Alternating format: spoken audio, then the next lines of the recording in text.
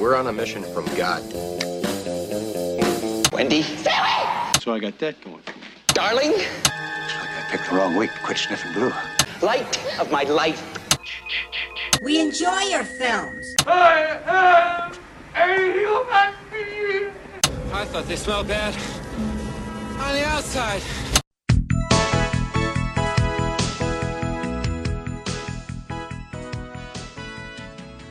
Welcome to Vintage Video, where we're rewatching the 80s so you don't have to.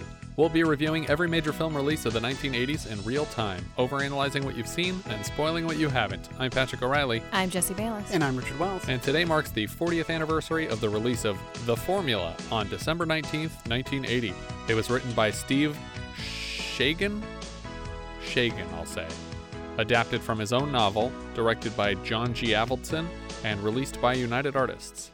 Screenwriter Steve Shagan reportedly stumbled upon the idea for this story while researching his previous film, Voyage of the Damned. He learned at the U.S. Mission Documentation Center in Berlin that though Hitler's oil supplies were bombed to shit by the Allied forces, they persevered with the help of a secret formula for synthetic oil, a formula which was suppressed or lost at the end of the war. Shagan basically played the lead character of the film, painstakingly tracking down every scientist involved in the project, some agreeing to speak on a condition of anonymity. Shagan put 22 drafts together for director John G. Avildsen. MGM made the deal for the movie when Shagan was still writing the book, hoping to strike a deal while the energy crisis was still a hot-button issue. Originally, actress Dominique Sandra was cast in the role of Lisa Spangler, but replaced after the first few days of production when George C. Scott literally couldn't understand a thing she was saying to him on set. I'm sorry, we're just going to gloss over. I mean, you didn't gloss over it, you went, but we're not reacting to the fact that this was real? Yeah, it's a true story, essentially. I mean, the detective thing is not. Yeah. Well, yeah. People weren't getting killed left and right. Sure. But it was a real formula. It's a real thing. I figured it had to be based in reality because of how dull a story it is otherwise. Because if it wasn't based on reality, then it's like, why did you pick a slightly easier to get fuel? But yeah, George C. Scott couldn't understand this lady. She was still paid her $350,000 fee, though. Pay or play? Yep. The LA Times reported that actor Marlon Brando wore a facial-altering bite plate, a hearing aid, rimless glasses, and inserted plugs in his nose. He also sported a largely bald hairdo with random strands of gray hair and donned an ill-fitting three-piece suit for his role as a 75-year-old oil magnate. But if we were talking about not being able to understand people well, his lisp is like awful. Like not in a good way. It's like a bad Halloween costume, like appliance lisp. But this was his choice, right? Correct. It's always his choice. He did the same like with all the cotton in his mouth in the Godfather movies. Mm-hmm. The hearing aid, by the way, was also used to feed Brando his lines on set. He apparently based the performance on Occidental Petroleum's Armand Hammer. By the way, funny story, Armand Hammer, whose name is literally spelt Arm and Hammer, was not named after the baking soda company, nor was it named after him, though he did become a major stockholder of the company. Where does Armie Hammer come into play? Armand Hammer is also the great-grandfather of actor Armand Hammer, who typically goes by Army. Wow. Screenwriter Shagan... Wait. Sorry. Sorry, I'm still trying to process this. Yes. So Armie Hammer. His great-grandfather is Armand Hammer. Okay. Armand Hammer. Who has nothing to do in the company Armand Hammer, but has nothing to do with it. Neither of them was named after each other. Okay. Correct. And his name is Armand Hammer because his father was the founder of the United States Communist Party, and he named him after the Okay, Arm now and you're Hammer. bullshitting. I'm not. You are bullshitting. That's 100% real. Look it up. That's a true thing. And the logo is also the same thing that basically inspired the Arm & Hammer logo. Wow. So, this weird. Is also weird.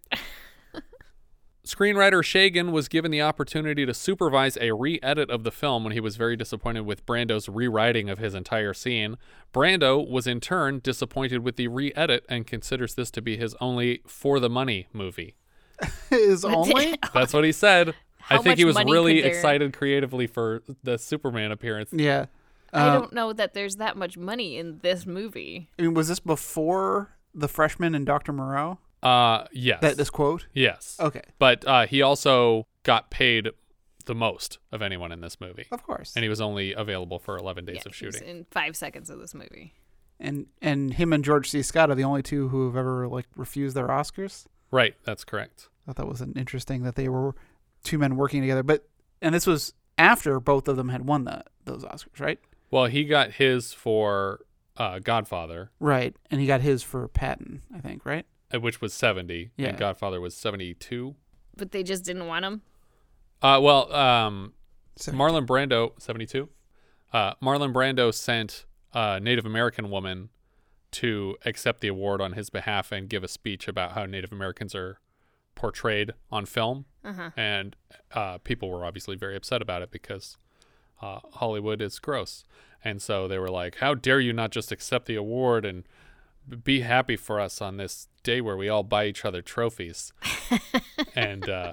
But if you go back and watch the speech, it's really sad because she's just making really good points and she's reading a speech that Brando gave her, and she's getting booed off the stage. She didn't even get to make the whole speech. Hello, my name is Sasheen Littlefeather. I'm Apache, and I'm president of the National Native American Affirmative Image Committee. I'm representing Marlon Brando this evening, and he has asked me to tell you in a very long speech, which I cannot share with you presently because of time, but I will be glad to share with the press afterwards, that he very regretfully cannot accept this very generous award. And the reasons for this being are the treatment of American Indians today by the film industry,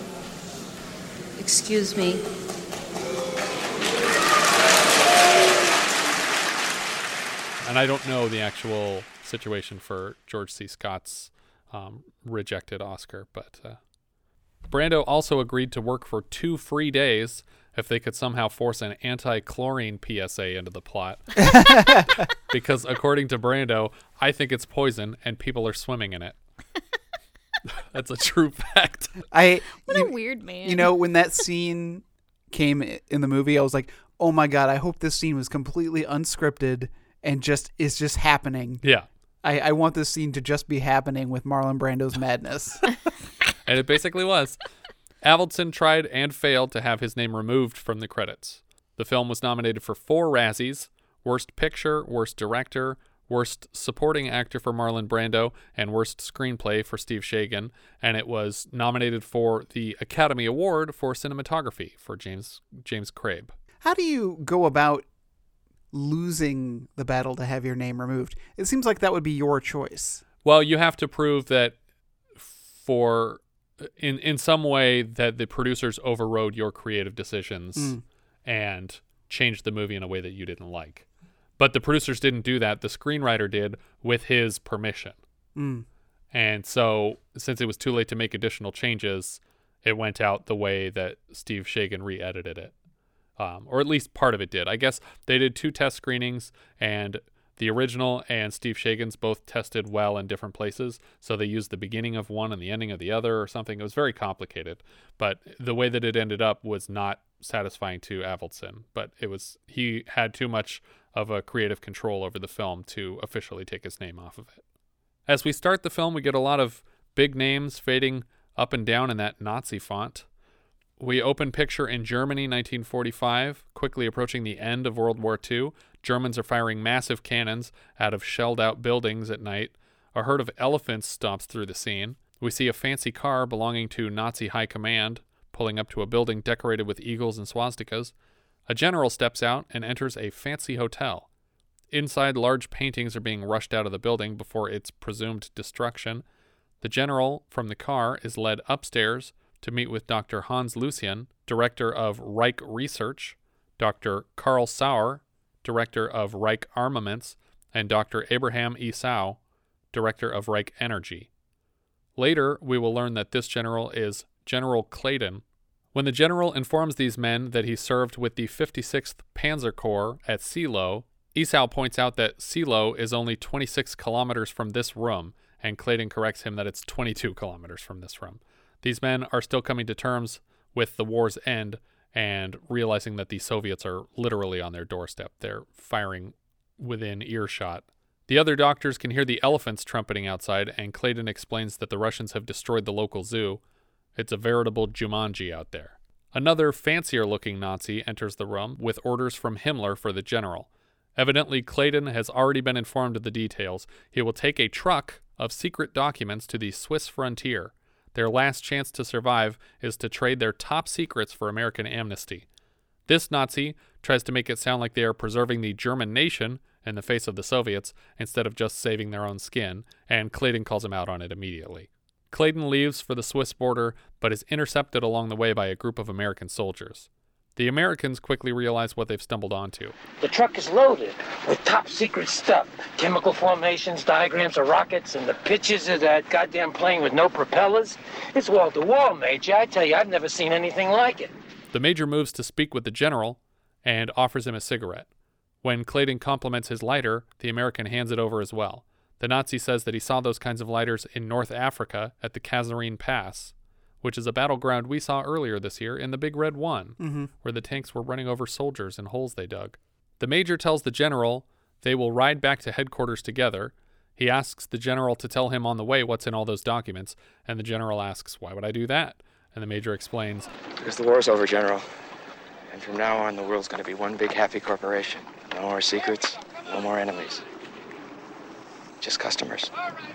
We fade directly from these men leaving together to present-day Los Angeles, 1980, without any kind of a title card to indicate the time travel, but it's obvious. Yeah, it's obvious, but I brought this up on another film when you say, instead of saying like so many years later or current year or present day, there's nothing. And although my note says present day ? I mean, we could just assume that it either is or could maybe be set in the 70s. Yeah, we don't really get a clear indication of that, other than her age. Right. I think that we probably could have done with this all cut out. Like, I didn't need any of this. At the very least, I would have just put 35 years later. No. I mean the whole beginning. No, I think the beginning's important. I don't. Well, we'll see. We see George C. Scott as Barney Kane coming out of the Vagabond Theater. They've just left a revival screening of Edward G. Robinson in Little Caesar, a movie we mocked childishly when its title was referenced in Fade to Black earlier this year. Pizza. The Vagabond opened in the 50s and changed ownership in 85 before closing its doors in 93 to become an evangelical church for a while. From 2006 to 2014, it became the Hayworth Theater, and in late 2013, the entire building was sold to writer-producer Genji Kohan, creator of the Showtime series Weeds, as well as Netflix's Orange is the New Black. The theater now goes by the name Dynasty Typewriter and is a vaudeville/comedy venue, home to regular appearances by top-name comedians like Conan O'Brien, Fred Armisen, Sashir Zameda, Nick Kroll, and Craig Robinson. The theater shows up again later in the 80s for the Naked Gun from the Files of Police Squad, when Leslie Nielsen and Priscilla Presley see Platoon here. Yeah, and they're walking out cackling and laughing. Yeah. The interior of the theater was used much later in La La Land, where Emma Stone's character Mia performs her one-woman show.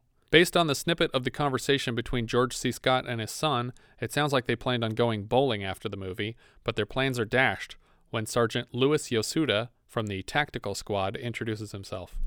Yosuda gives Scott's character, Kane, some rather blunt news. Approximately 2 hours ago, Tom Neely was shot to death. Jesus Christ. The commissioner requests that you head up the investigation. He says you knew Neely. Yeah, I knew him. Even though presumably his son heard this entire exchange, he still gives his dad a little passive-aggressive nudge when he breaks off the plans for the day. I'll try to make it by the house later. Sure. Take care, Dad. And then he's like, oh, this cop will give you a ride. And the kid's like, no, it's fine. I'll just take the bus. I know you hate me. It's like, my friend died. My friend got shot to death. Give me a break, kid. Also, that's his job. Yeah. Like, this can't be unusual. I can't tell if he's supposed to be like retired and being brought out of retirement for this investigation. No. Okay. He's clearly active duty, but he's not on call for today. Because he seems like such a cranky old man cop that does not give a shit about anyone's orders for the whole rest of the movie. I thought that he was like, they just brought him back because he knew the guy best. Yasuda and Kane arrive at the crime scene, and Lieutenant Kane is climbing out of the car 8 feet before it stops. As they are led into the house by Sergeant Rizzo, Kane introduces Sergeant Yasuda, but he says Yosuna and is gruffly corrected. Rizzo tells them that Neely's car is in the garage, but the Bentley out front belongs to Arthur Clements, whose chauffeur Herbert Glenn found the body. Kane instructs Yasuda to check the cars while he moves in to question the witness. Yasuda pulls him aside and complains that Kane has been disrespectful by getting his name wrong and telling him to check the cars without referring to him by his proper title, Sergeant Yasuda. What follows is a moment that I am 1,000,000% sure inspired Quentin Tarantino. You're absolutely right. I should have said, check the cars, Lois, or would you be good enough to check the cars, Sergeant Yasuda? But it's Sunday and I'm not with my son, and that bothers me, so you forgive my sudden lack of charm, okay? Okay. Good. Now check the fucking cars. Which is pretty much spot on for Vincent Vega's confrontation with the wolf in Pulp Fiction. I don't mean disrespect, okay? I respect you. I just don't like people barking orders at me, that's all. If I'm curt with you, it's because time is a factor. I think fast, I talk fast, and I need you guys to act fast if you want to get out of this. So, pretty please, with sugar on top, clean the fucking car. Like, specifically that they both end with the fucking car. Yeah, but that's just Tarantino. Yeah, yeah. But it makes me think that he just had this floating around in his head, or he just liked that moment so much that he wanted to reconstruct it in some way. Kane enters the bedroom where they found Neely's body. He was shot 7 times from his throat down to his ankles, so it seems unprofessional. Yeah. Odd coming out of Little Caesar. One of the CSI guys tells Kane that they found 2 black hairs on the pillowcase, and a voodoo doll with white powder stood on the corpse's chest. He also shares a newspaper page, which Neely was able to scribble the letters G-E-N-E with his own blood before passing away. Kane moves about the house, first in the bathroom, off the bedroom. He seems to notice or recognize a scent on a towel hanging in the shower. At Neely's desk, there are 2 picture frames, but one of the frames is now empty. When he notices the scent on the towel, he full on just buries his face into that towel. Yeah. It's like, That's weird. Who cares? A lot of your skin cells in this crime scene now. DNA wasn't a thing at that point. It was a thing. It just wasn't. Well, it wasn't a thing that they studied at crime scenes. That's not how humans reproduced at the time. Yasuda enters with things he found in Neely's glove compartment, an American Express bill for a hotel stay at Hotel Kempinski, Berlin, on January 18th of this year, perhaps coincidentally the same day that Just Tell Me What You Want first hit theaters. He also finds a card for Club Venus, a gentleman's club in Hamburg, and a city map of West Berlin with the name Obermann written on it. To my untrained eyes, the word Obermann and the word Gene seem to be written in the same handwriting, but I don't know.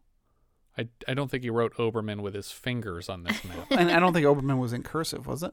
I don't know. I think it was in not cursive. Either way, it looked similar. The they were both very wasn't thick letters. In cursive either, though. It kind of was. It was kind of. It was cursive. Like halfway to handwriting. It was a regular G, and then but the E-N-E was definitely a cursive.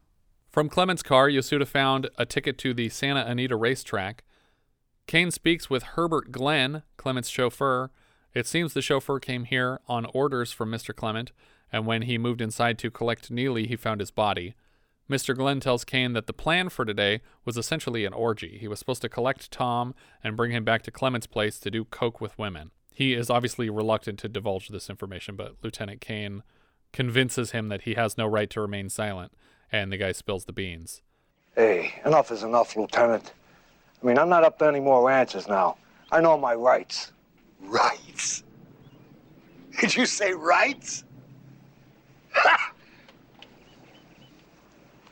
The court tells me that I have the right to be with my son today. You see me with my son? No. Please don't talk to me about rights. Nobody has any rights, only luck. And today, yours is as bad as mine, only we're both better off than Tom Neely. Now, Tom Neely was a friend of mine, so don't get cute with me. I'm going to ask you once. Kane asks if Neely was seen with any particular women, and Glenn admits that he had a regular Asian American hooker that he would see, only he uses a less acceptable term for Asian American people. Kane uses the same unacceptable term to refer the chauffeur to his partner, and Kane tells Glenn that he and Yosuda are going to the girl's house in the morning. Before leaving the crime scene, Kane calls out Sergeant Rizzo for trying to steal a bunch of cigars from the dead man. A framed photograph of Neely's wife, or ex-wife I guess, Kay, reminds him that he needs to contact her about this murder. We cut to Kay's beach home as Kane and Yosuda are arriving.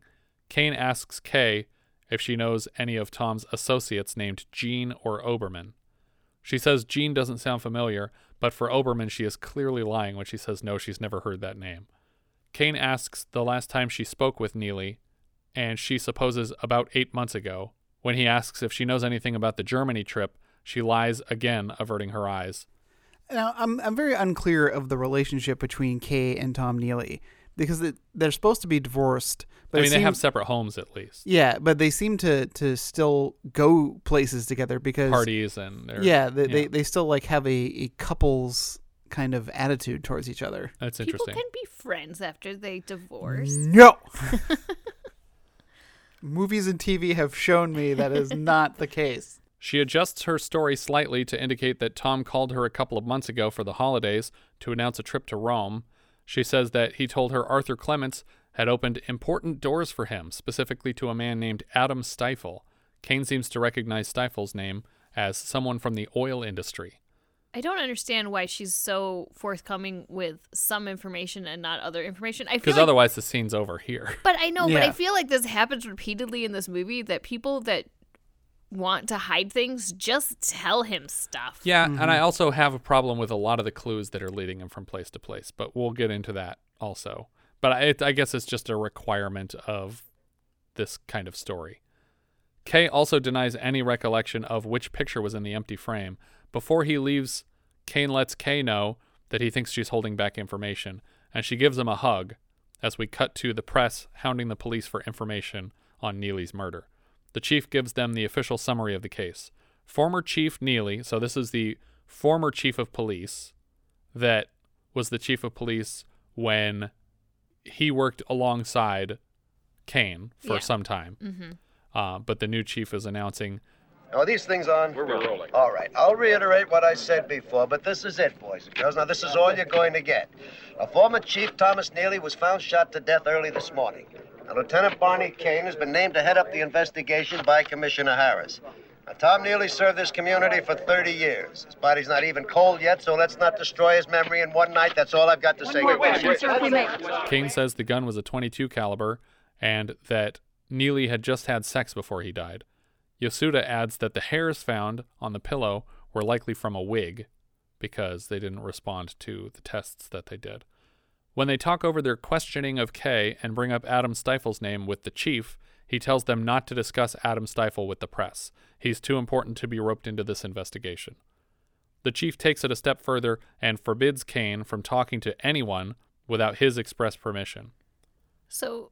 is the chief in on this? I don't really get it. I think the chief is 100%. Technically the chief is always in on it because the chief is working for the richest people in the town that he's providing for. I mean, I guess I get that idea, but I kept thinking that because of this stuff right here, we were going to come back to the chief being responsible for something, some sort of cover-up. I don't think we do. I don't think he has direct knowledge of anything that's going on with Stifel. He just knows Stifel gives me a lot of money every year. Yeah, I have to keep his name out of anything that comes up. And later on, when he first goes to Germany, the chief calls somebody to report this guy's to report Kane's movements. Yeah, right. It just seems like he's trying to purposely keep tabs on him and screw him up and stuff and not let him solve this. Yeah, he's just trying to keep the department out of trouble, which the department would be in if Stifel gets roped into anything. But after he tells Kane he's not allowed to speak to anyone without his permission, he says, "We understand each other?" We will in a minute. I'm going to say something because you and I have never worked together, and all you know about me is what you read in the file. There's only two things that matter to me, my son and my work. The rest of my life is an absolute zero. Now, apparently I've been assigned to this case because the Neelys knew my family, and Tom was very kind to me. He was a very good cop for a very long time. And whatever he became, He sure as hell paid the price for it. Which is what made me think that he was being called out of retirement, because he hasn't worked with this chief of police for some reason. Oh, maybe. The chief again insists that they must leave Stiefel out of it to protect the department, which Kane considers a confirmation that Stiefel is paying the police department. The next day, he goes to Santa Anita to meet with Clements. He asks Clements if he knows where Neely's coke came from, and Clements points to a man named Frank Tedesco. Clements feels it necessary to point out that Neely never dealt the cocaine. He gave it away in exchange for being a part of this power structure. Clements admits to having put Neely in touch with Adam Stiefel. He knew that Adam was looking for a man with Tom's background, specifically police background, because he wanted to know how bribes are handled. How does one bribe a police officer? I was going to say, no one knows better about bribes than the cops. That was their logic. I mean, those are the people who bribes are proposed to the most, presumably. Clements claims not to recognize the names Gene or Oberman. All he knows of the Germany trip is that Stiefel is the one who sent Neely to Europe. Kane asks if Clements knows Kay Neely, and he says that he saw them at a holiday party at Tom's place, meaning that Kay was lying about the last time that she saw him. She said he called during the holidays. That was her latest version. It turns out they saw each other in person. Kane heads to her house to follow up with her and finds the front door wide open, always a good sign. He moves through the empty house calling for her several times, finding a phone off the hook, a note that says 2 p.m. Tedesco above an article about Haiti. We see a picture of young Neely on a desk, and it's the major who intercepted the German general in our cold open. Get it? Cold because there was snow. Yeah. Eventually, he finds her shot to death in a blood-red jacuzzi on the back porch. It looks like bubbling pasta sauce. Yeah, that was our second dead person in a jacuzzi for the year, right? Yeah, we never found the first one, I don't think, if you're talking about Schizoid. Yeah. Killed in a jacuzzi, though. I will admit that this reveal was like oh fuck. Yeah. Like I knew she would be dead. I didn't know how dead. Yeah. It's not a binary thing. This is super dead. Later that night, Sergeant Yasuda arrives unannounced at Kane's apartment. He has evidence to present. Firstly, he confirms Kane's suspicion that both Kay and Neely were killed with the same Walther 22. Next, he presents photographs of a distinctive wound on her leg that Kane recognizes as a calling card of a Middle East terrorist group. Kane tells Yasuda that he realizes now that the picture that was in the second empty frame was the one at Kay's place of a young Neely in uniform.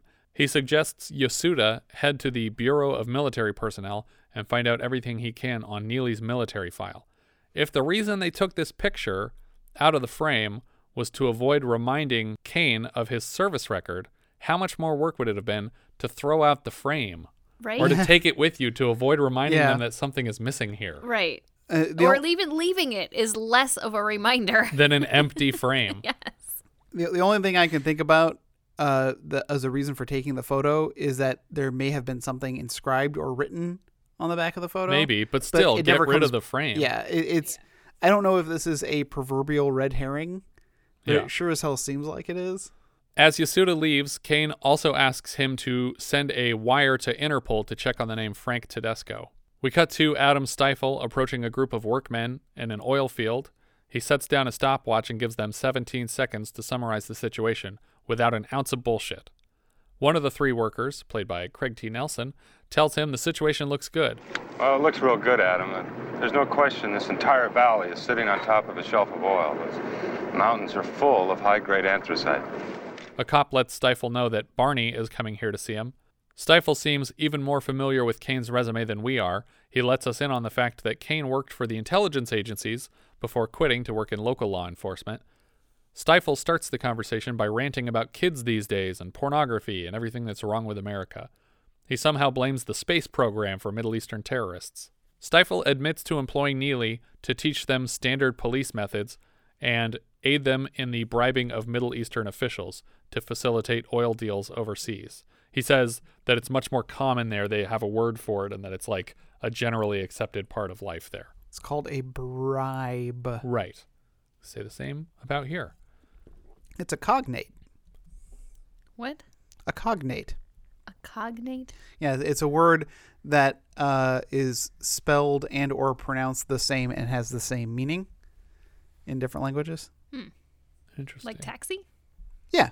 Kane asks when the last time Neely was asked to bribe these officials was, and he says that would be January. He took 500,000 francs from Zurich to Rome. Kane informs Stifel of Kay Neely's subsequent murder, and Stifel puts on a big show for him. Oh, God.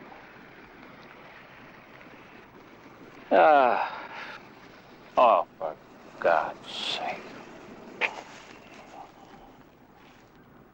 Well?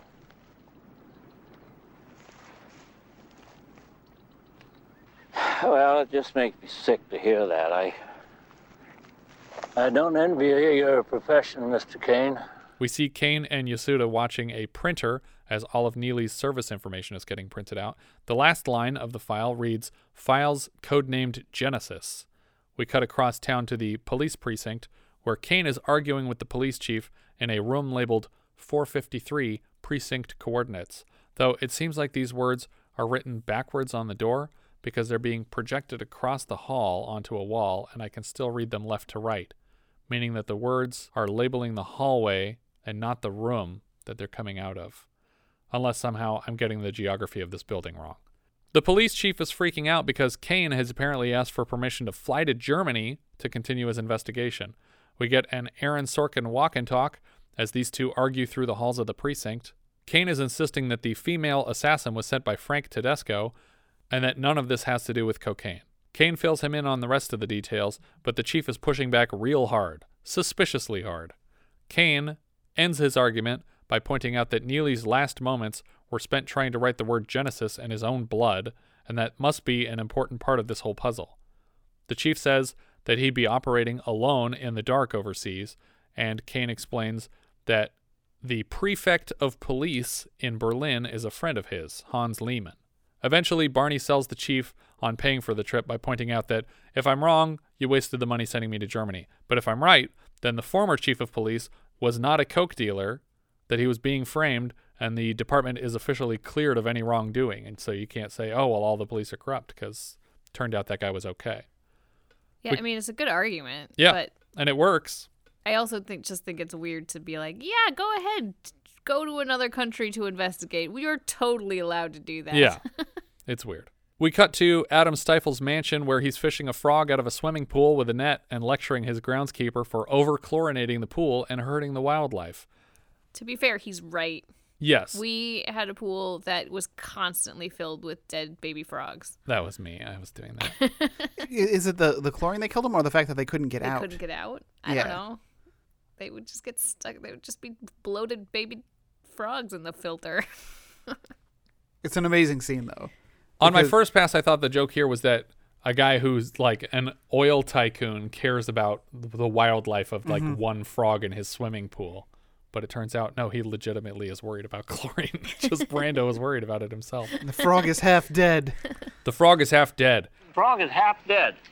He's half dead from the chlorine. The chlorine is normal. The pH factor is 7.4. That's a perfect balance. I don't care what the pH factor is. I don't want you to put any chlorine in the pool. It's shit. I've been doing this for 17 years. I don't know what the hell I'm doing. Listen, the frog is half dead. That's all you have to know. Don't put any chlorine in there. A man comes to speak with Stifel and tells him that OPEC is bringing prices down 20%, which means that they can start charging 12 cents more per gallon.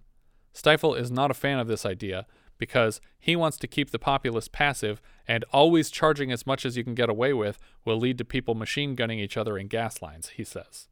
Stifel suggests limiting the gas hike to 7 cents, and the man repeats that PR said people will pay 12 cents more, and the Arabs will take all the blame. Arthur, you're missing the point.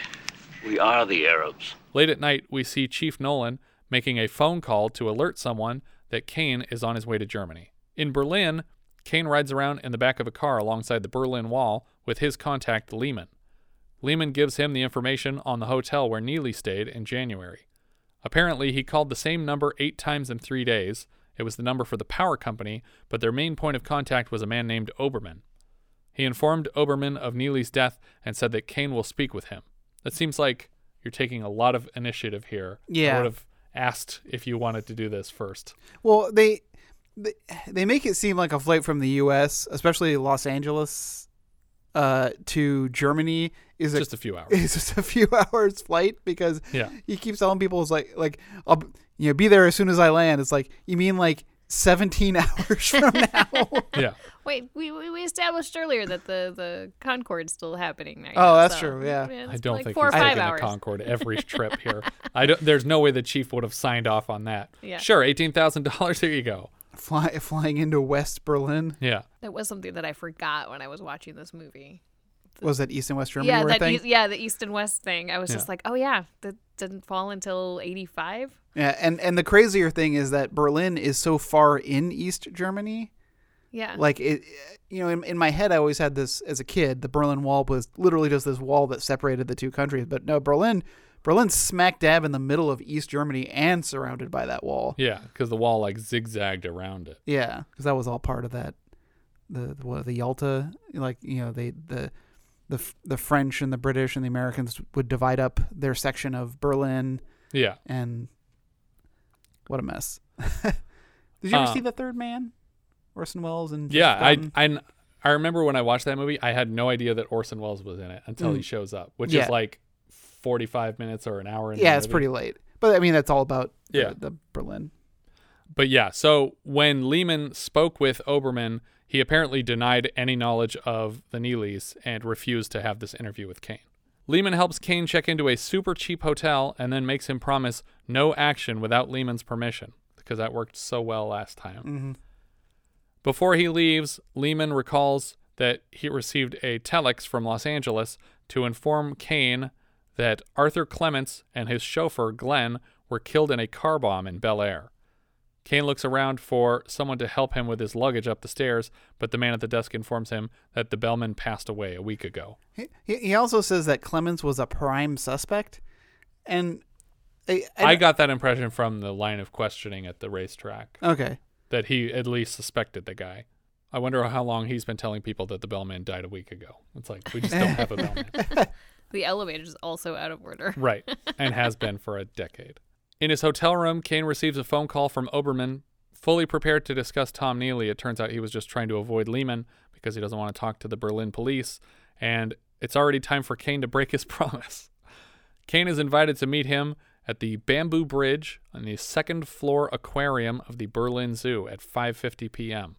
Yeah, we are Chekhov guns with the giant alligators. Yeah, I was pretty mad about it too. Someone's gonna get thrown into this pit of alligators. It's gonna be freaking awesome. I have a note coming up. At the zoo, a pair of enormous alligators fight over meat under the Bamboo Bridge.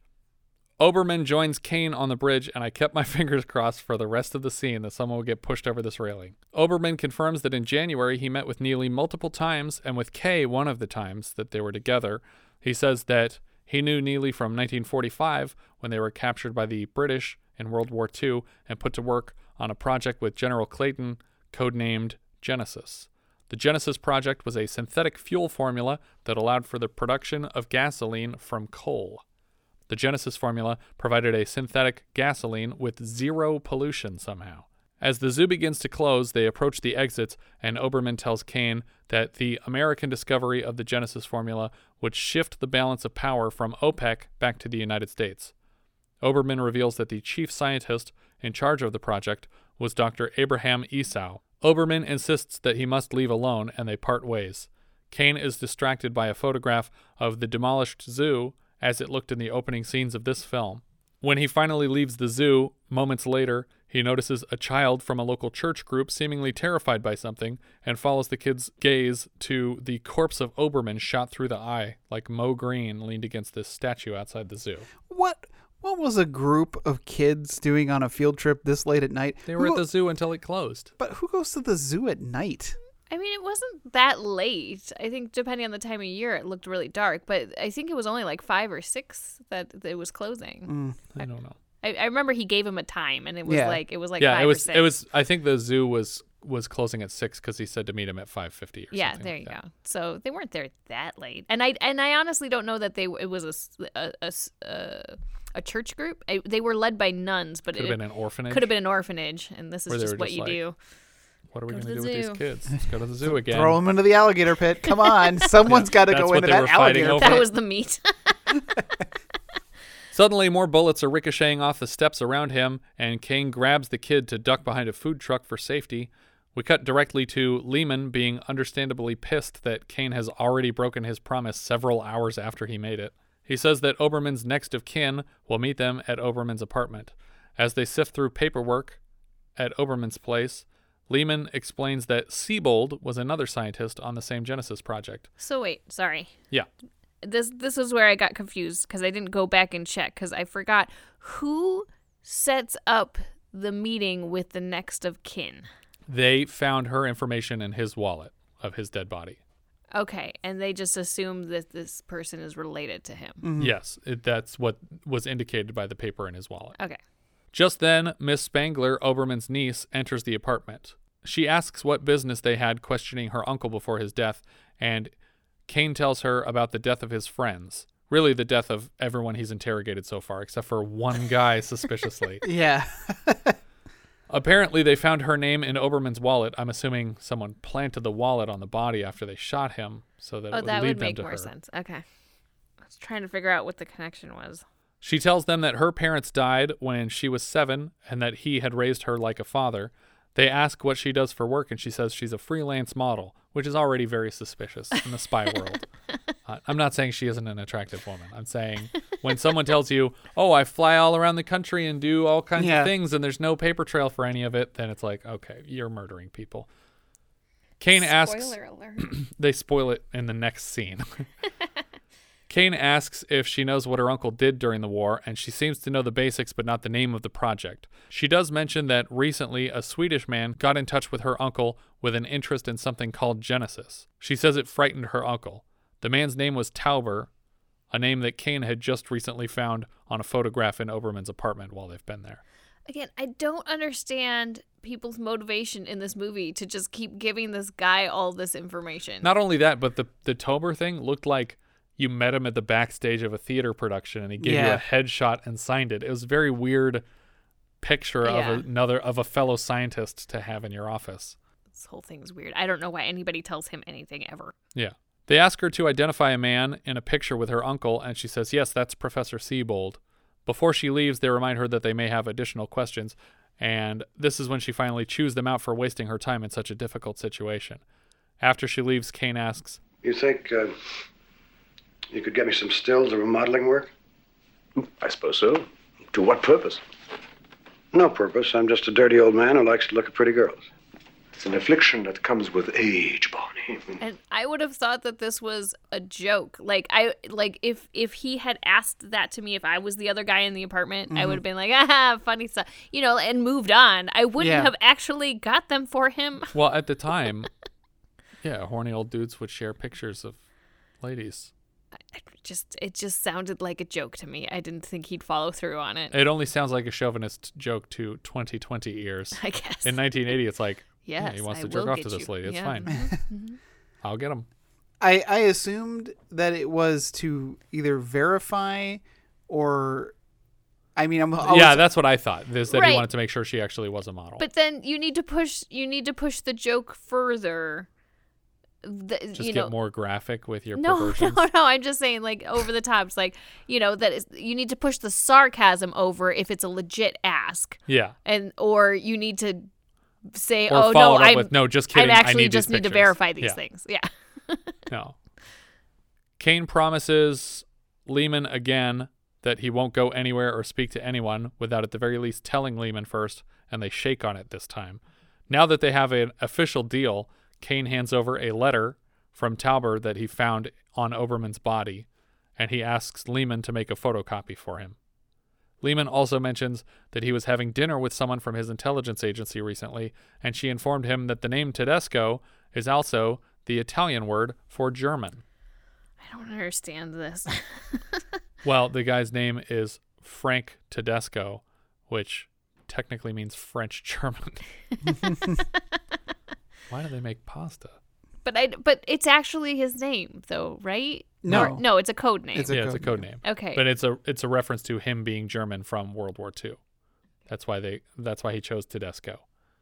Next, we get a scene that I might have omitted. Yeah.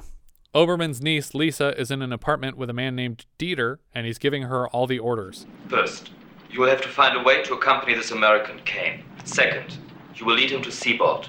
Third, you will report everything. Please, Dieter. I'm not new in this. Dieter mentions that these orders were passed along directly by Tedesco.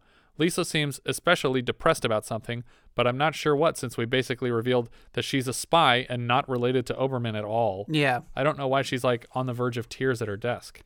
And I like that it's her job to get a job to accompany him, and he just immediately asks her to accompany me. Yeah, the next morning, he's like, oh, you want to come with me on a bunch of trips? She's like, oh, yes, lovely. Yes. Oh, yeah, that's lovely. Lisa and Kane speak the next day. Turns out he reached out to her, in part to pay his respects, but mostly because he needs a fluent German speaker who is not affiliated with the police. It reminded me of the first Deadly Sin, when he enlists the poor widowed woman to do all of his research for the investigation. Who was the other person that was working the with guy him? from the museum. Yeah. Oh, my God. Is this literally the only other German speaker you know that isn't a cop? Nobody else could have done this for you that didn't just lose a loved one. And does he ever specifically need someone who only speaks German? I think everyone else speaks English the whole time. He comes across, everybody speaks English. She agrees to go to Zehlendorf with him to translate some documents. That's the reason that he needs her. They do documents first. The docs. Dieter is watching this entire conversation, and we cut right to them reading the documents in a library.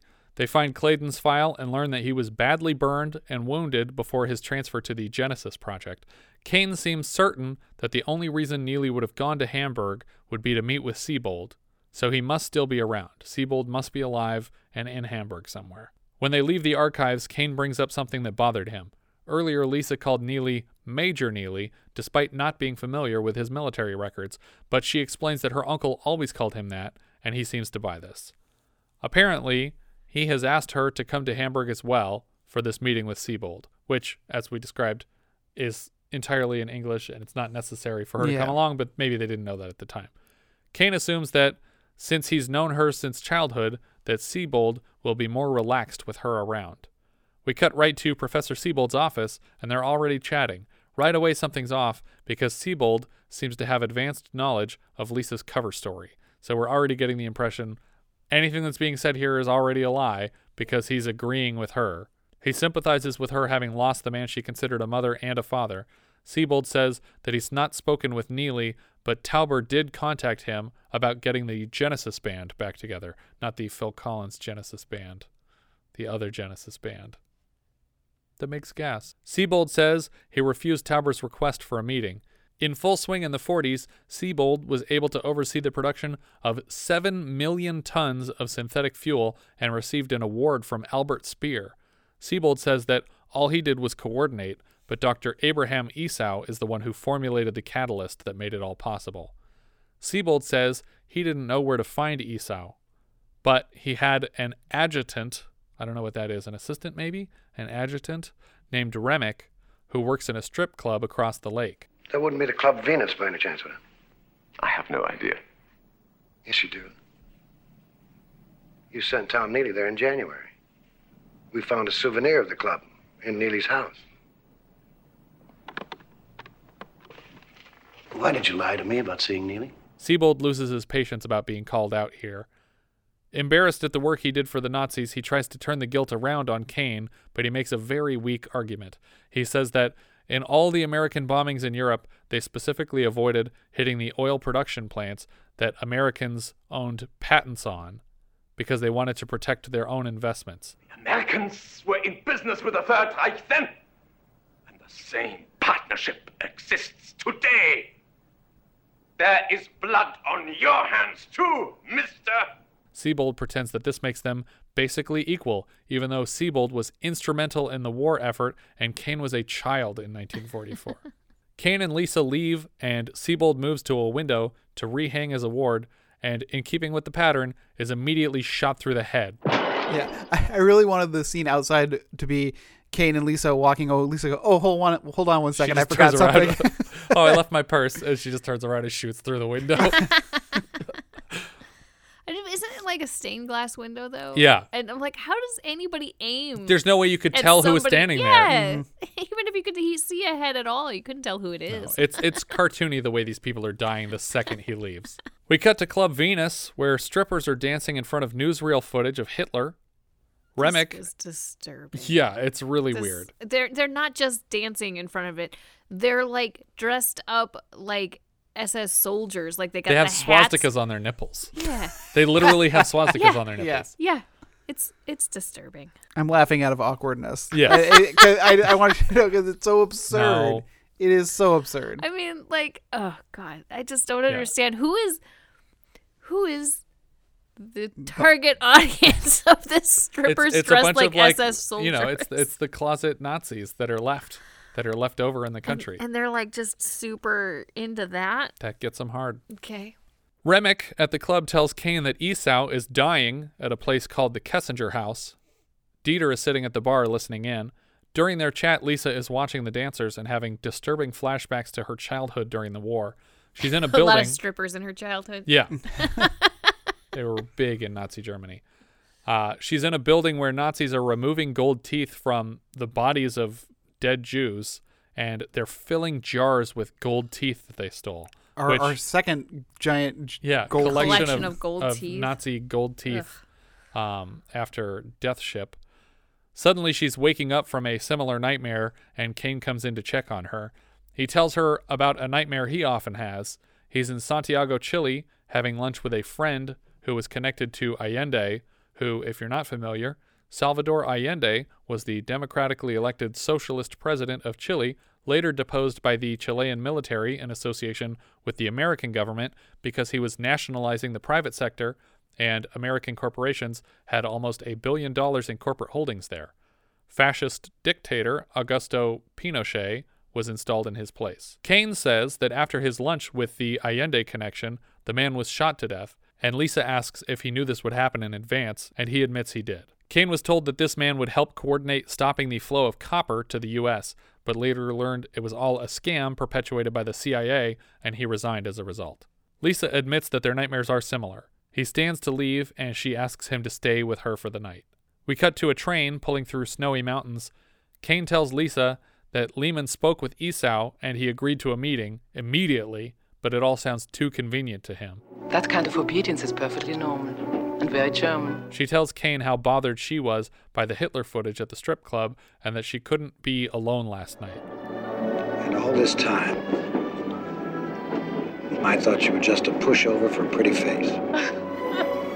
Kane and Lisa are let into Esau's office, and he starts by ranting about nuclear reactor projects between France and Iraq.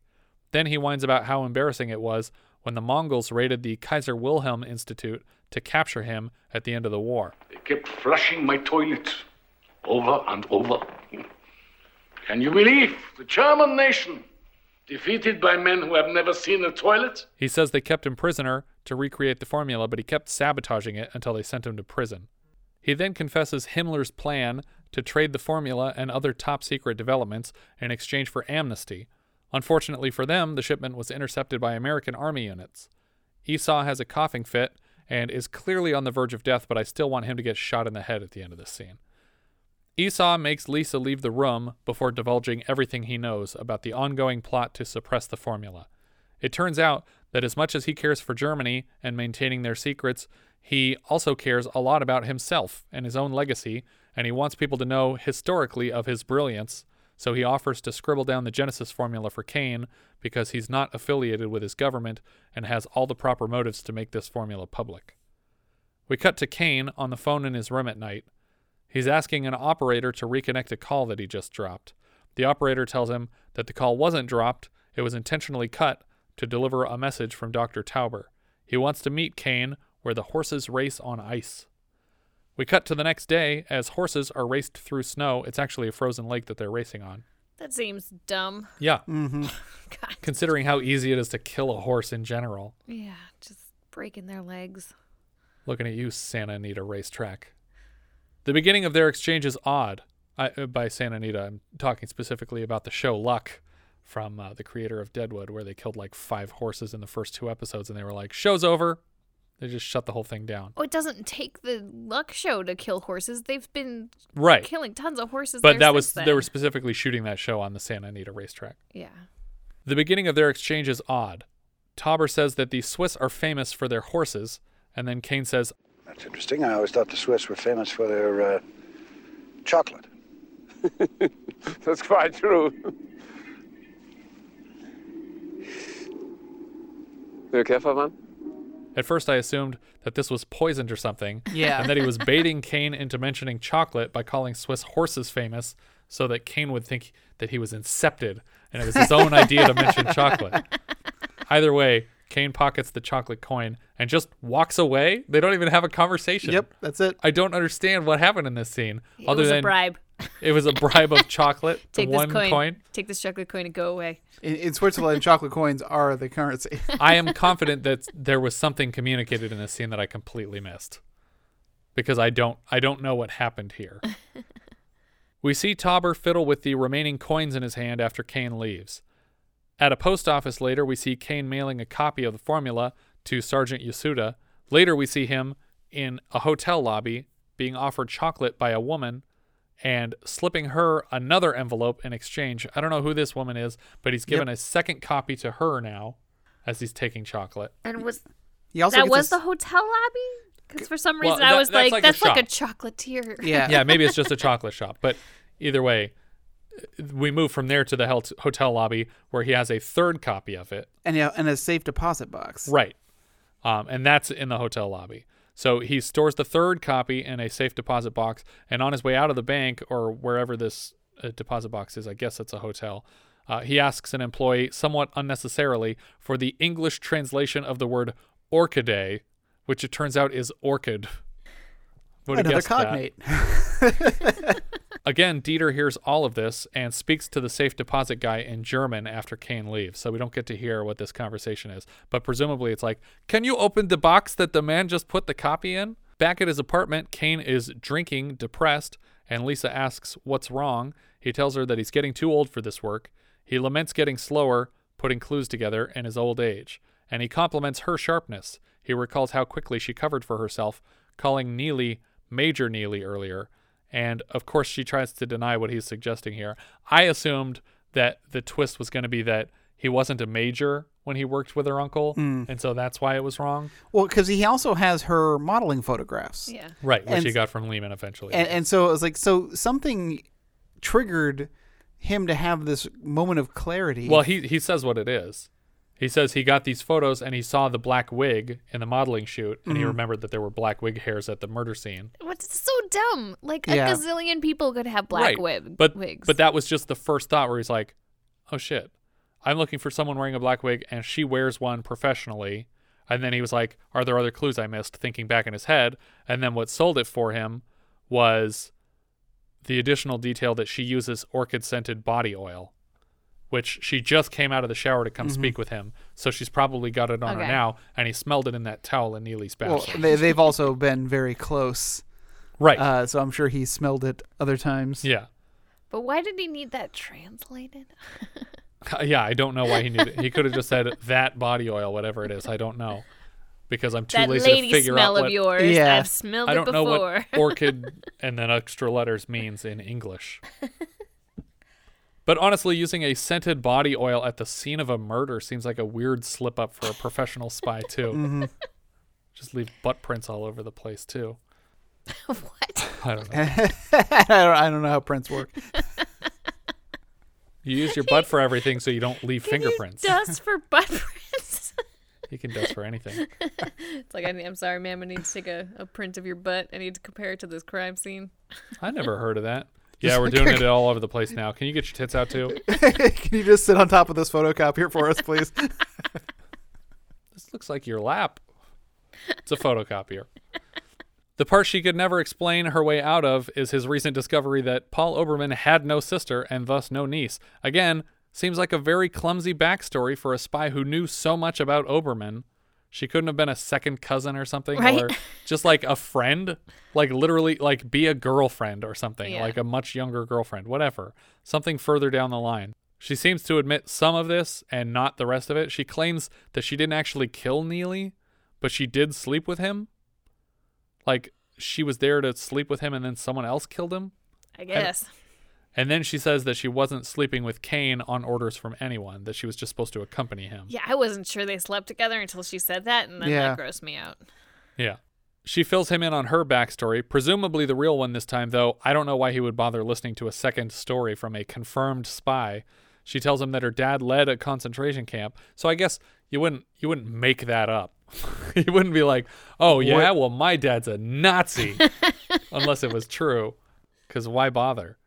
At the end of the war, he stole the gold teeth of dead Jewish prisoners and used them to pay his way into the new German high society after the war. That's got to be a lot of teeth. Well, I mean, one gold bullion is like $250,000. So that's like 4 jars of teeth. That's not that much. She says when she learned what he did, that she despised him and that she blamed herself. Kane counters that she wasn't even born and shouldn't blame herself, but we saw a flashback of her standing next to the jars of teeth. Yeah. So she was at least born. In college, she joined forces with a radical terrorist group in Germany bent on rectifying the mistakes from the war, and she found violence to be the only way to force revolution. Kane points out the obvious fact that murder is murder, regardless of who's ordering it, and she seems to admit that she learned that eventually the same way he did in Chile. He asks Lisa why the Neelys were killed, and she says that it was her mission to determine if they'd spoken with Tauber. She doesn't say whether they had, or why she needed to find that out. But she admits that her orders to accompany him came from Frank Tedesco specifically. He wants a meeting with Tedesco, and she agrees to set it up on the condition that he promises not to act on this meeting, that they're just going to have a conversation and you won't try to attack him. You're promising me that. We cut right to a Checkpoint Charlie looking location in Berlin where Tedesco has shown up for the meeting. 2 cars are parked on opposite sides of the line dividing East and West Berlin. Lisa and Kane approach from one side, and Tedesco stands on the opposite side. Kane is stuck on this side because if he goes over the line, he's out of the protection of the Berlin police, and his friend Lehman can't do anything about it.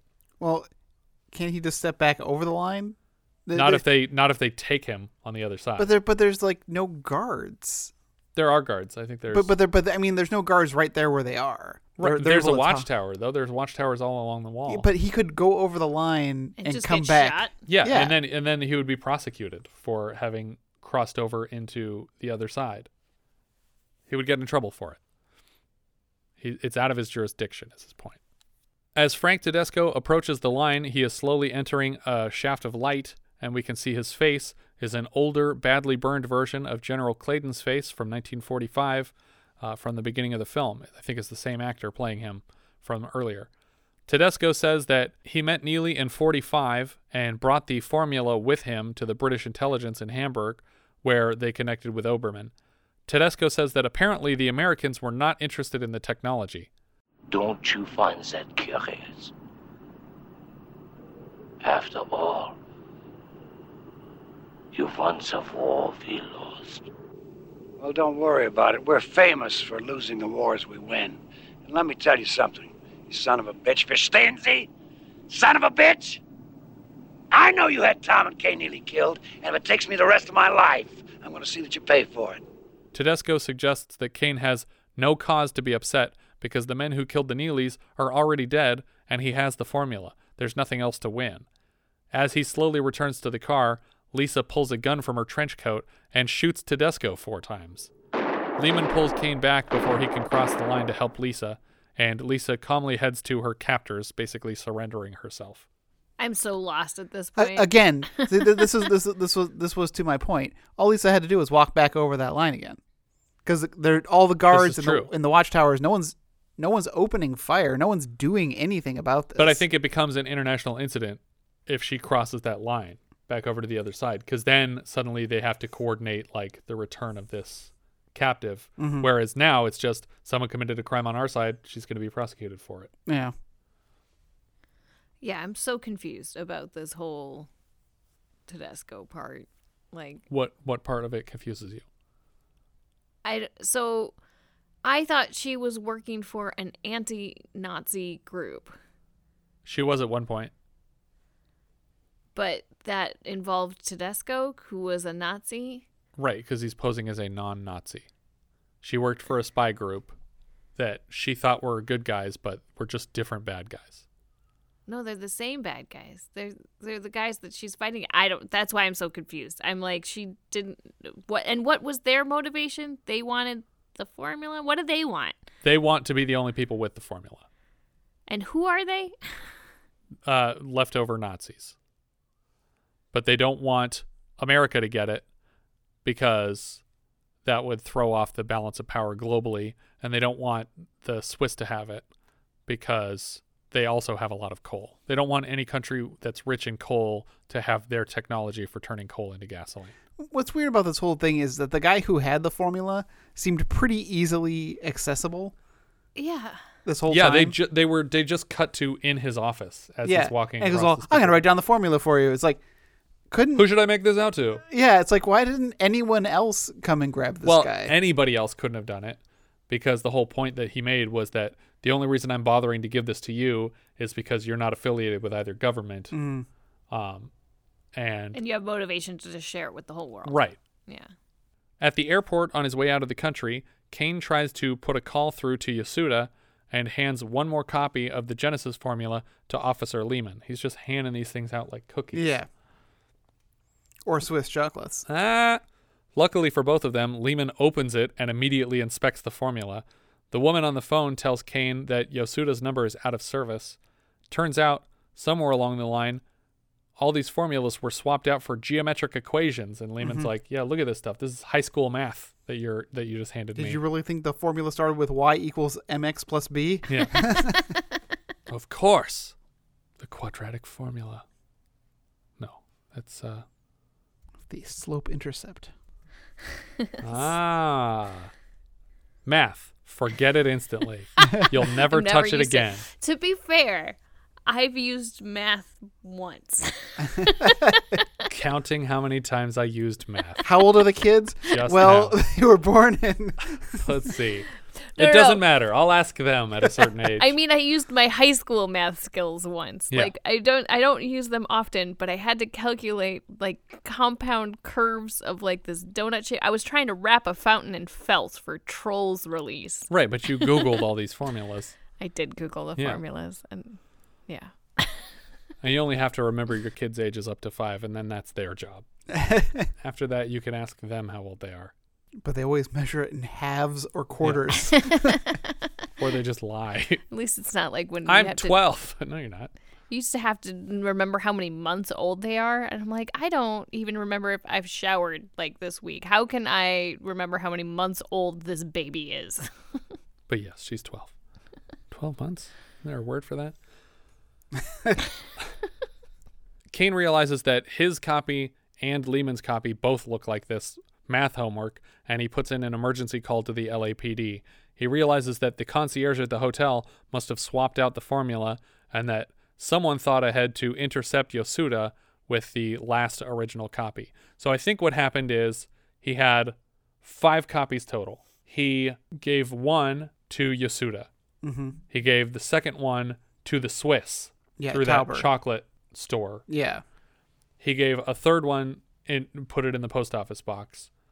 He gave this fourth one now to Lehman. Actually, no, there were 4 copies. He gave the fourth one to Lehman, and he had the one from the post office box. Right. Or not post office box. The hotel safety security deposit box, yeah.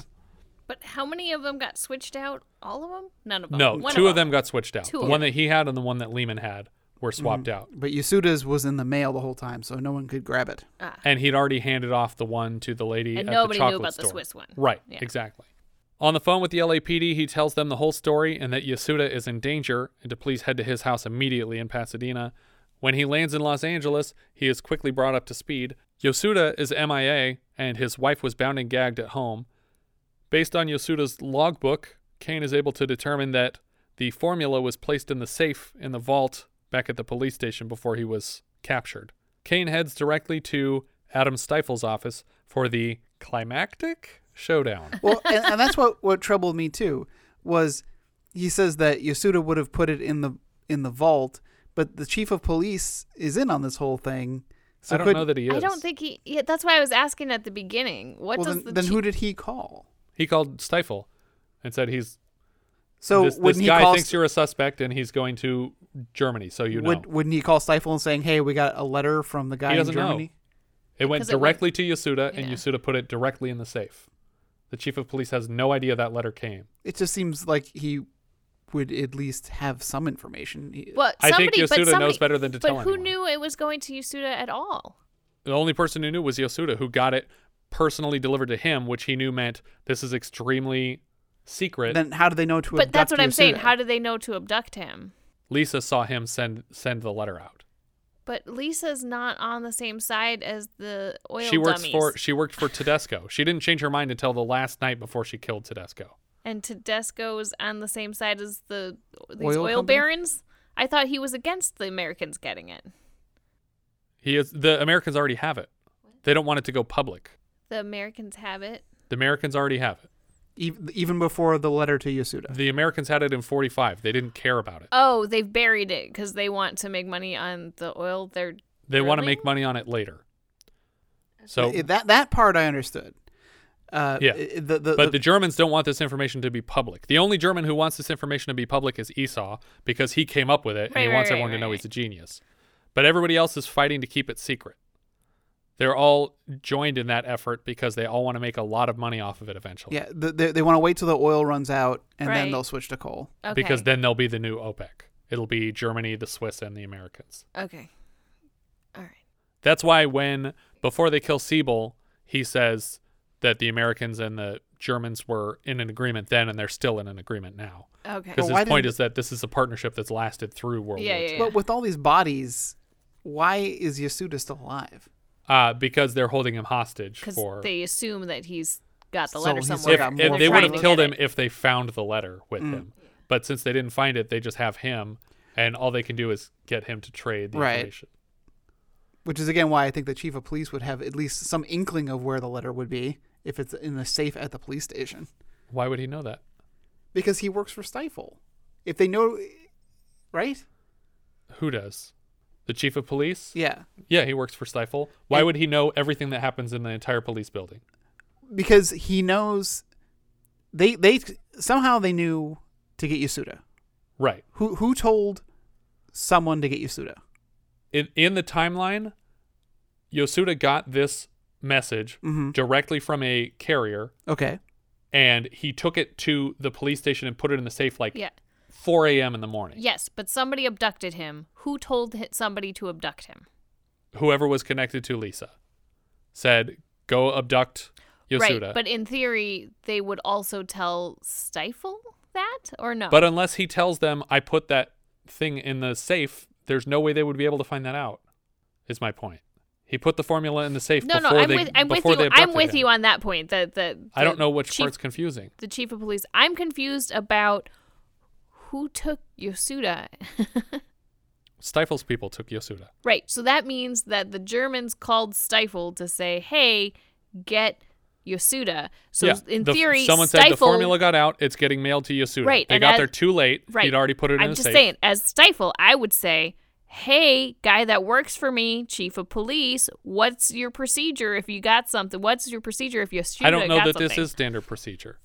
I think he got it in the mail, and because it wasn't directed to the police station, it was directed specifically to Yasuda. He knew it was important. He didn't have anywhere at his home that was safe enough, so he brought it to the police station and put it somewhere where they wouldn't find it. Okay. Because he knew that this was something that he didn't trust the chief of police with, or he would have sent it to the chief of police. Sure. Okay. That's my reading on this. So Kane meets with Adam Stifel in his office, and when he opens the door, Stifel is like hiding behind a plant in his own office. Like he looks like he's already being suspicious, but I'm sure he's just watering it. Kane has brought with him the original from the safe at Tactical, and he demands Yasuda's release in exchange for it. Stifel plays dumb for a second, but eventually takes the formula from Kane and flips through it to verify that this is the real deal. For some reason, Stifel takes Kane's word that this is the only copy, and maybe it is, which would be the dumbest, that they didn't make a copy of it before he went off to Stifel. Because the only reason that Esau gave it to you was so that you would make it public, and now you're just setting it on fire, and Esau's going to die in a hospital in Germany. Eventually, Stifel makes the call, demanding that Yasuda is released. Kane passes along the message to Yasuda that he needs to head directly to John Nolan's office, the current chief of police, and wait there for a call from Kane. Kane asks for some explanation of what's been going on the last 35 years, and when Stifel launches into it, his dialogue is almost completely incoherent because of these false teeth or whatever else he's wearing that are making him lisp and slurp all of his words. I think you deserve some answers. I'll give you the 98-cent tour. Since World War II, we've been concerned with the continued existence of some surviving German scientists who were, well, they played a key part in the development of the Genesis formula. Turns out they've been keeping the formula under wraps to give them time to buy up all the coal fields in the United States. Right now they own like 70% of them, and their goal is to own all of them by the time OPEC runs out of oil so that they can just turn around and say, we make gas now, and sell that to the American people. I'm not sure I understand the next turn this conversation takes. It sounds like Neely's death was orchestrated to drive Kane to Europe in pursuit of the truth, giving Stifel the opportunity to follow him from Genesis member to Genesis member and kill the whole team. Like they literally used his detective skills to find anyone who could recreate this formula and murder them one by one. To flush them out, I guess. Okay. Yeah, I didn't follow any of this, so I'm glad you have some concept. That's what I think is going on here. But it also seemed, again, all these people were not really in hiding. Well, and like I said, everybody he interviews gives him shit tons of information. Yeah. They're all just like, oh, by the way, blah, blah, blah, blah, blah. They could have Oberman just as to easily Desco, sent him blah, blah, blah, directly blah, blah. to Esau and said, ask Esau for the formula. He'll write it down for you because your friend died and he feels bad. Yeah, I mean, everybody was very, very willing to give him information. Yeah. As long as the local cops weren't involved. They didn't care about LAPD. Stifel sees that Kane has put the entire plot together, but insists still that he's not an evil person, that he's acting with 100% rationality. Look, the sole function of any international cartel is to ensure political harmony. The first obligation of power is to lead. Now that's been the holy grail since the Industrial Revolution. He mentions that nowadays, insanity is a bigger threat than starvation, and that people want desperately for someone else to lead them, and he's taken up that role reluctantly, or so he claims. Kane guesses that Stifel's intention is to wait until it doesn't make sense not to employ the formula and then charge the taxpayers $40 to $50 million in R&D budget to come up with a formula that he's had the whole time. Kane calls Nolan's office to speak with Yasuda now. Apparently he's there and everything's fine, and Nolan's office is close enough that Yasuda can just deliver a message directly from there in a couple minutes. Yeah, all this happens within the span of 5 minutes. Yasuda is released, gets back to the precinct, and then it's like gets Nolan's from the office and precinct to- Stifel's office are in the same building. He was probably in the next room. Yeah. But it's not Yasuda actually coming to deliver this message. Yeah. But he says, I have a message with me, and he says, send it to Stifel's office. You're only a couple minutes away. Stifel gives Kane a lecture about how America runs on oil and has for their whole lives. The oil companies are the big American teat. There's a page at the door, and Stifel lets someone in. A woman delivers the cable to Lieutenant Kane. Kane reads it and then hands it to Stifel. I think this is for you. The chocolates are delicious. Best wishes. Franz Tauber. Stifel deduces that Kane has given the formula to the Swiss, which, according to Lisa, was what they were trying to prevent by killing the Neelys. So now we've come full circle. Mm-hmm. The whole point was to keep this contract between America and the Nazis and not let the Swiss in on it. And now it's a triangle. Stifel suggests that Kane quit his job and spend the rest of his life having fun with his son. And Kane replies, If I didn't have a son who still loved me, I'd blow your fucking brains all over that Venetian blind back there, right here, right now. So Lisa has converted him to the understanding that violence is necessary to resolve these sorts of issues. Kane leaves the office, and rather than be completely devastated, Stifel just flips through a Rolodex and calls Tauber and says, hey, so I heard the secret's out. You got the formula, so what do you want in exchange for holding on to it until we're all going to start making money with it? And he said, I'll give you 25% of my anthracite. And he says, how about 30%? He's like, that sounds like a deal to me, which it feels like he's not that bummed about it. It's a minor loss for Stifel. It was worth killing all these people along the way, but it's a major gain for Tauber, obviously, because he's getting all this anthracite for free and he gets to turn it into gasoline later. And that's all. That's the end of our story. I would really much rather have this film end the way that the George C. Scott movie earlier this year did, where the greedy old man in the office wanders into a house fire and then dies of a heart attack. But instead we get this. Outside, Kane and Yasuda are walking along the sidewalk of an overpass in Pasadena, and Yasuda asks Kane if he thinks he's still a target. I'm not an adversary anymore. I'm just another customer. Because it really is all about business to the villains of this story. And that's our forget it, Jake, it's Chinatown moment of the film. Mm-hmm. We end on the sun setting over Pasadena and this bizarre freeze frame and cutting the audio at the same time before the credits scroll. I always feel like fade the audio out. Fade it out before you stop everything, because it's weird when it all just pauses. I think the TV's broken. See, and I would have done the opposite. I would have still had the freeze frame, but just have all that looming, audio keep going. Yeah, either one of those is better. Just like engine and traffic noises, just really hammer that home. Yeah, hammer it home. Why didn't you say it with us? Our director here was John G. Avildsen, or was it? Yeah, it was. His name's right there. He has an Oscar for directing Rocky. He also directed Karate Kid and sequels for both. He also edited most of his own films, but not Rocky. He didn't edit Rocky. But the editor did win an Oscar for that also. He even DP'd on a bunch of his own films.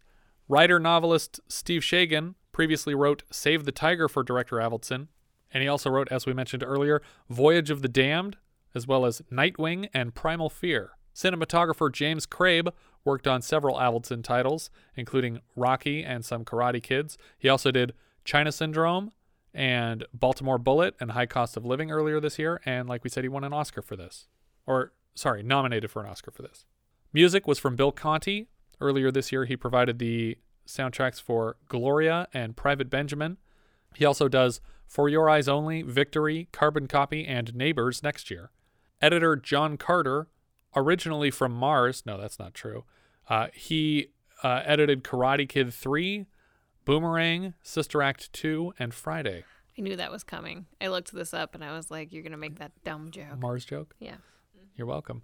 George C. Scott was Barney Kane. We had him as John Russell in The Changeling earlier this year. He's also Patton in Patton, General Turgidson in Dr. Strangelove. He's Burt Gordon in The Hustler.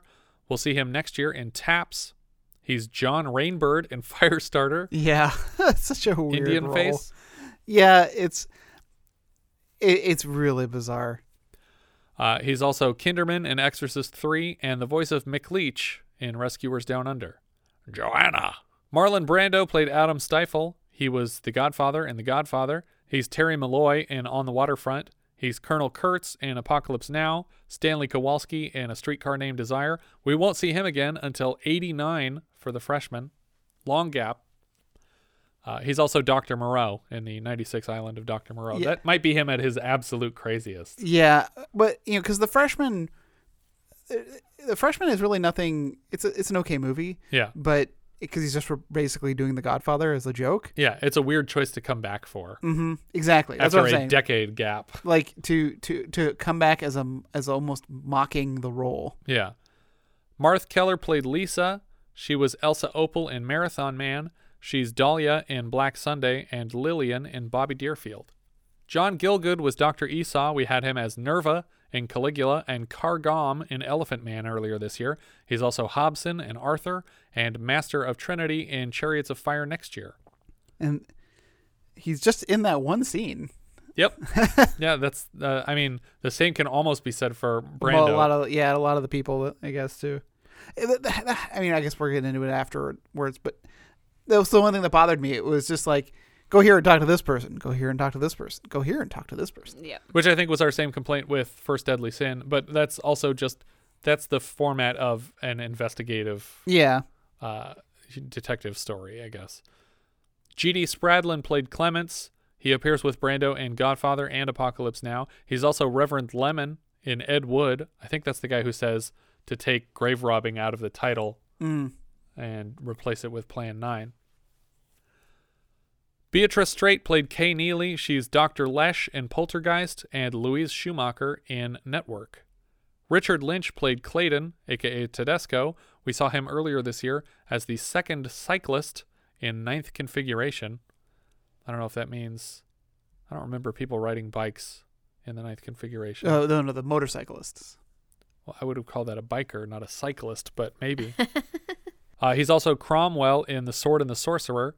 He's Mikhail Rostov in Invasion USA and Ankar Moon in Death Sport and Principal Chambers in Rob Zombie's Halloween. Ike Eisenman played Tony. He also played Tony in Escape to Witch Mountain, and then came back as Sheriff Anthony in Race to Witch Mountain. He also played Preston, which might be nicknamed Tony, I don't know, in Star Trek II, Wrath of Khan. Which is funny because that's all about Genesis as well. Right. Here is a character description from Memory Beta, a Star Trek wiki. Peter Preston was a human male who lived and died in the 23rd century. I'm jealous of people who lived and died in the same century because my obituary cannot be so concise. It's interesting that was on Memory Beta, not Memory Alpha. But well, he doesn't seem super important. That's true. Most famous thing he did was not live to 100. Calvin Jung played Sergeant Yasuda. He's Min in RoboCop and Detective N in Lethal Weapon 4. Alan North played Nolan. He's Braddock in See No Evil, Hear No Evil. He's Lieutenant Moran in Highlander. He's Mayor Botman in Lean On Me and General Andrew in Glory. David Byrd played Oberman. He was Judge McCormick in Tango and Cash. He's Dr. Smorden in Lost Highway. He's Dr. Hugo Brofenbrenner in Hudsucker Proxy. Ferdy Mayne was Cybold. We just had him as Jack Palance's dad in Hawk the Slayer, despite only being 3 or 4 years older. Yeah. He is also Leader in Conan the Destroyer. And Mr. Beamish in Yellowbeard. There you go. I didn't recognize him in Hawk the Slayer, but I immediately recognized him in this as Mr. Beamish. Oh, that's Mr. Beamish. It seems like a waste of Ferdy Mayne now looking back at Hawk the Slayer. Yeah. He was just like, I was just working with Marlon Brando and George C. Scott yesterday, and now you're just stabbing me next to a purple pool for like a 4-second scene. Weston Gavin played U.S. Army Captain. We just had him in Any Which Way You Can as Beekman's butler. Craig T. Nelson played Geologist Number 2. This is his last of 4 appearances this year, after Where the Buffalo Roam, Private Benjamin, and Stir Crazy. And Herb Voland played Geologist Number 3. He plays an air controller, Macias, in Airplane earlier this year. It's also Craig T. Nelson and Beatrice Straight were both in Poltergeist together. That's right. Yeah. And Craig which we had in Stir Crazy because him and the wife character are both in Poltergeist. Yeah, exactly. So like 2 different movies with Craig T. Nelson where 2 of his Poltergeist co-stars. Yeah, Jo Beth Williams. I think it's a interesting movie. I do think the plot is a little convoluted. Yeah. I think the clues that lead him from place to place are lazy. And I think that all of the interrogations go way too conveniently, where a person just lies to him for a bit, and then he says, you liar. And then they go, okay, here's the truth. And they just dump the truth in his lap. Yeah. And at the end, if he's actually giving Stifle the formula so that he can set it on fire and still earn a huge profit and cost the American people a bunch of money, then it's like, why are you failing on purpose in your mission here? I don't understand what you're doing. Yeah. You killed the Neelys and you're not avenging them. Ultimately, I mean, in his mind, I suppose he feels like because at the end, George C. Scott doesn't know that he failed. I mean, why doesn't he? He has to know because he knows that Stifle succeeded, which means he failed, right? Well, because he leaves excited and happy that he had given the formula to the Swiss, expecting the Swiss to hand it out freely. I don't know if he expected the Swiss to hand it out freely. I think he expected the Swiss to take advantage of it because he knew that they were trying to keep it away from the Swiss specifically. See, I felt that the whole I feel like if you have it and you want it to get out there, just publish it. Just put it out there. If that's what you're trying to do, if that's your mission. Well, I think that's what he was hoping that Tauber would do. Right, but you can do it. You don't need Tauber to do it. There's no reason to even reach out to Tauber. Just go on live television and start reading it. Well, just pull a hopscotch and send it to every little publisher in Europe. Make thousands of copies and leave them all over universities everywhere. But that's not what he did. He gave it to one guy in exchange for chocolate, and he didn't even hurt the villain of the movie. I don't get it. Like, I know that we've been over it. I think I get it, but only because I don't. watched it twice and paid very close attention the second I was time. bored, and I only watched it once. And, like, yeah, everything you said about the interviews, they were both... It was both confusing and convenient all at the same time, which is just, like, the worst of every world that you could get in a movie like this. And really, he only needed, like, 3 clues, and the rest of it was literally just...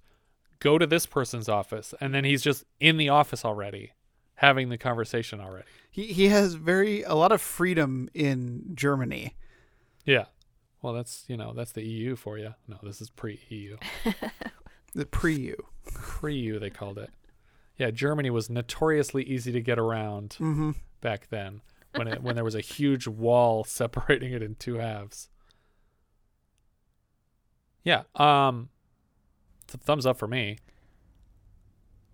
Nope. No. Thumbs down. It's a thumbs down from me as well. I'm giving it a thumbs up. I like the performances, even if the script isn't great. You're actually giving that a thumbs up. Yeah. Like you would say, hey, so-and-so, go watch this movie. That's not what my thumbs up means. What does your thumbs up mean? My thumbs up means I thought it was, if someone said, is this movie good or bad? I'd be like, that's okay. That's a thumbs up. Okay. That's a thumbs up for me. Well, even with your criteria, it's a thumbs down from me. All right. That's fair. I would say if that was my criteria, it would be maybe a thumbs up. But I can't really see recommending this movie to anybody. It also reminds me a little bit of Quantum of Solace, where like it's not like we're gonna make a bomb and we're gonna kill a bunch of people. It's like we're gonna charge slightly more for a thing that people use every day, but not so much that they get angry. And then it's like, okay, that I really don't care. Why does this matter? Oh man. But yeah. Yeah. So 3 thumbs down. Did you talk me out of it? No. You can do whatever you want with one your thumb thumbs. up. I'm putting my thumb way up there. Letterboxd, what are we thinking? Jess. It has slowly migrated down the more we talk about it. Like I mean, here's the thing. I don't get it, and I don't want to get it. I don't ever need to see this movie again. Yeah. It was more annoying than entertaining. So I put it at 120. All right. It is below Stardust Memories and above Melvin and Howard. Stardust Memories is 119. I don't like Woody Allen movies. Leave me alone. All right. Richard. I too have this directly above Melvin and Howard. But oh my God. No, I don't. But for me, the formula ends up at 95, below Times Square, but above Melvin and Howard. I have this in 83rd place. It's directly under Somewhere in Time and directly above The Man with Bogart's Face. What? It has... The Man with Bogart's Face was funny, at least. This was hilarious. No, like that one was entertaining. Did This you see one was Marlon just Brando's obnoxious. silly teeth? It was so funny. But yeah, no, I feel like I just automatically, if a movie has George C. Scott, it has Marlon Brando, and it has John Gielgud, then you're going to have performances that, for me, are worth watching and entertaining. And even with all the dumb shit in his mouth, I am fascinated with everything Marlon Brando does in anything. Even in this scene when I can't understand what he's saying, So it doesn't weird. matter. It's so weird. Because I get sucked into it. Weirding me out. He's like Big Lebowski. He's just talking like this, and he's got all He's this got- stuff in his mouth, and he sounds like he's at the dentist's office. I kind of wonder if that's why Max von Sydow wore the fake teeth for Strange Brew. To make fun of Marlon Brando? I wouldn't put it past him. So we all like this one. I think that's everything for the formula. If you guys have any thoughts you'd like to share with us, we are Vintage Video Pod on Twitter, Facebook, Instagram, and Letterboxd, where, as I've said before, you can find each of our full movie rankings for the year. We can also be found at vintagevideopodcast.com. Please consider rating us on iTunes to help people find the show. And if you take the time to leave us a review, this is an hour and 40-minute episode. Are you kidding me? We will thank you personally in an upcoming episode. If you're feeling especially generous, you can also support the show through patreon.com/vintagevideopodcast. Thank you so much for listening, and I hope you'll join us next time when we'll be discussing Inside Moves, which IMDb describes like so. After a failed suicide attempt leaves him partially crippled, Rory begins spending a lot of time at a neighborhood bar full of interesting misfits. When Jerry the bartender suddenly finds himself playing basketball for the Golden State Warriors, Rory and the rest of the bar regulars hope his success will provide a lift to their sagging spirits. Will Jerry forget his friends? What about his junkie hooker girlfriend and her pimp? We leave you now with a trailer for Inside Moves. Nicky, let's deal the cards out and get the game going, huh? Take one blind poker player. Are you ready? Now, add a man without hands. Hey, can you use another hand over there? Another hand? Yeah, I can use two. Hey. Another who can't walk. A basketball player with one leg shorter than the other. Oh, yeah. And Rory, who crippled himself. You got it all backwards. First you get crippled, then you try to commit suicide. Put them all together, and you have 5 very special guys who share a dream for one of them. What's the matter with your leg? Hey, look, man, I don't want to play you if you got something wrong. There's nothing wrong with my leg. How they make that dream come true is the story of Inside Moves.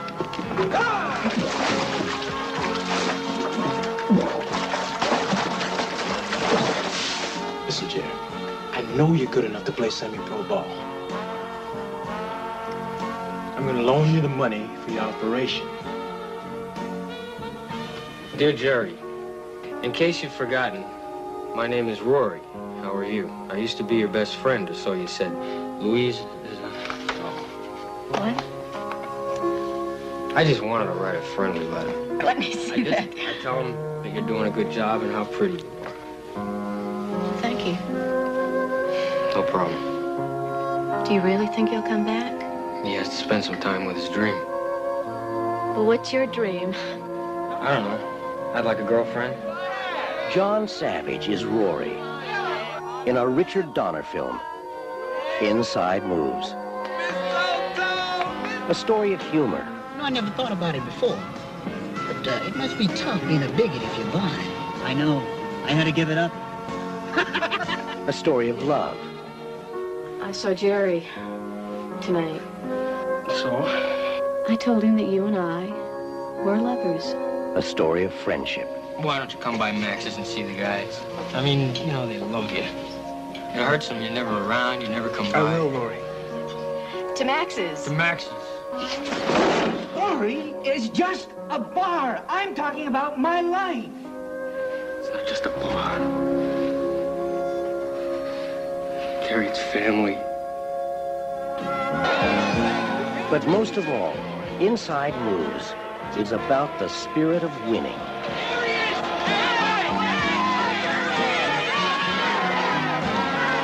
Hey! Jerry! It'll make you feel good again. Hey, Rory! And that ain't bad.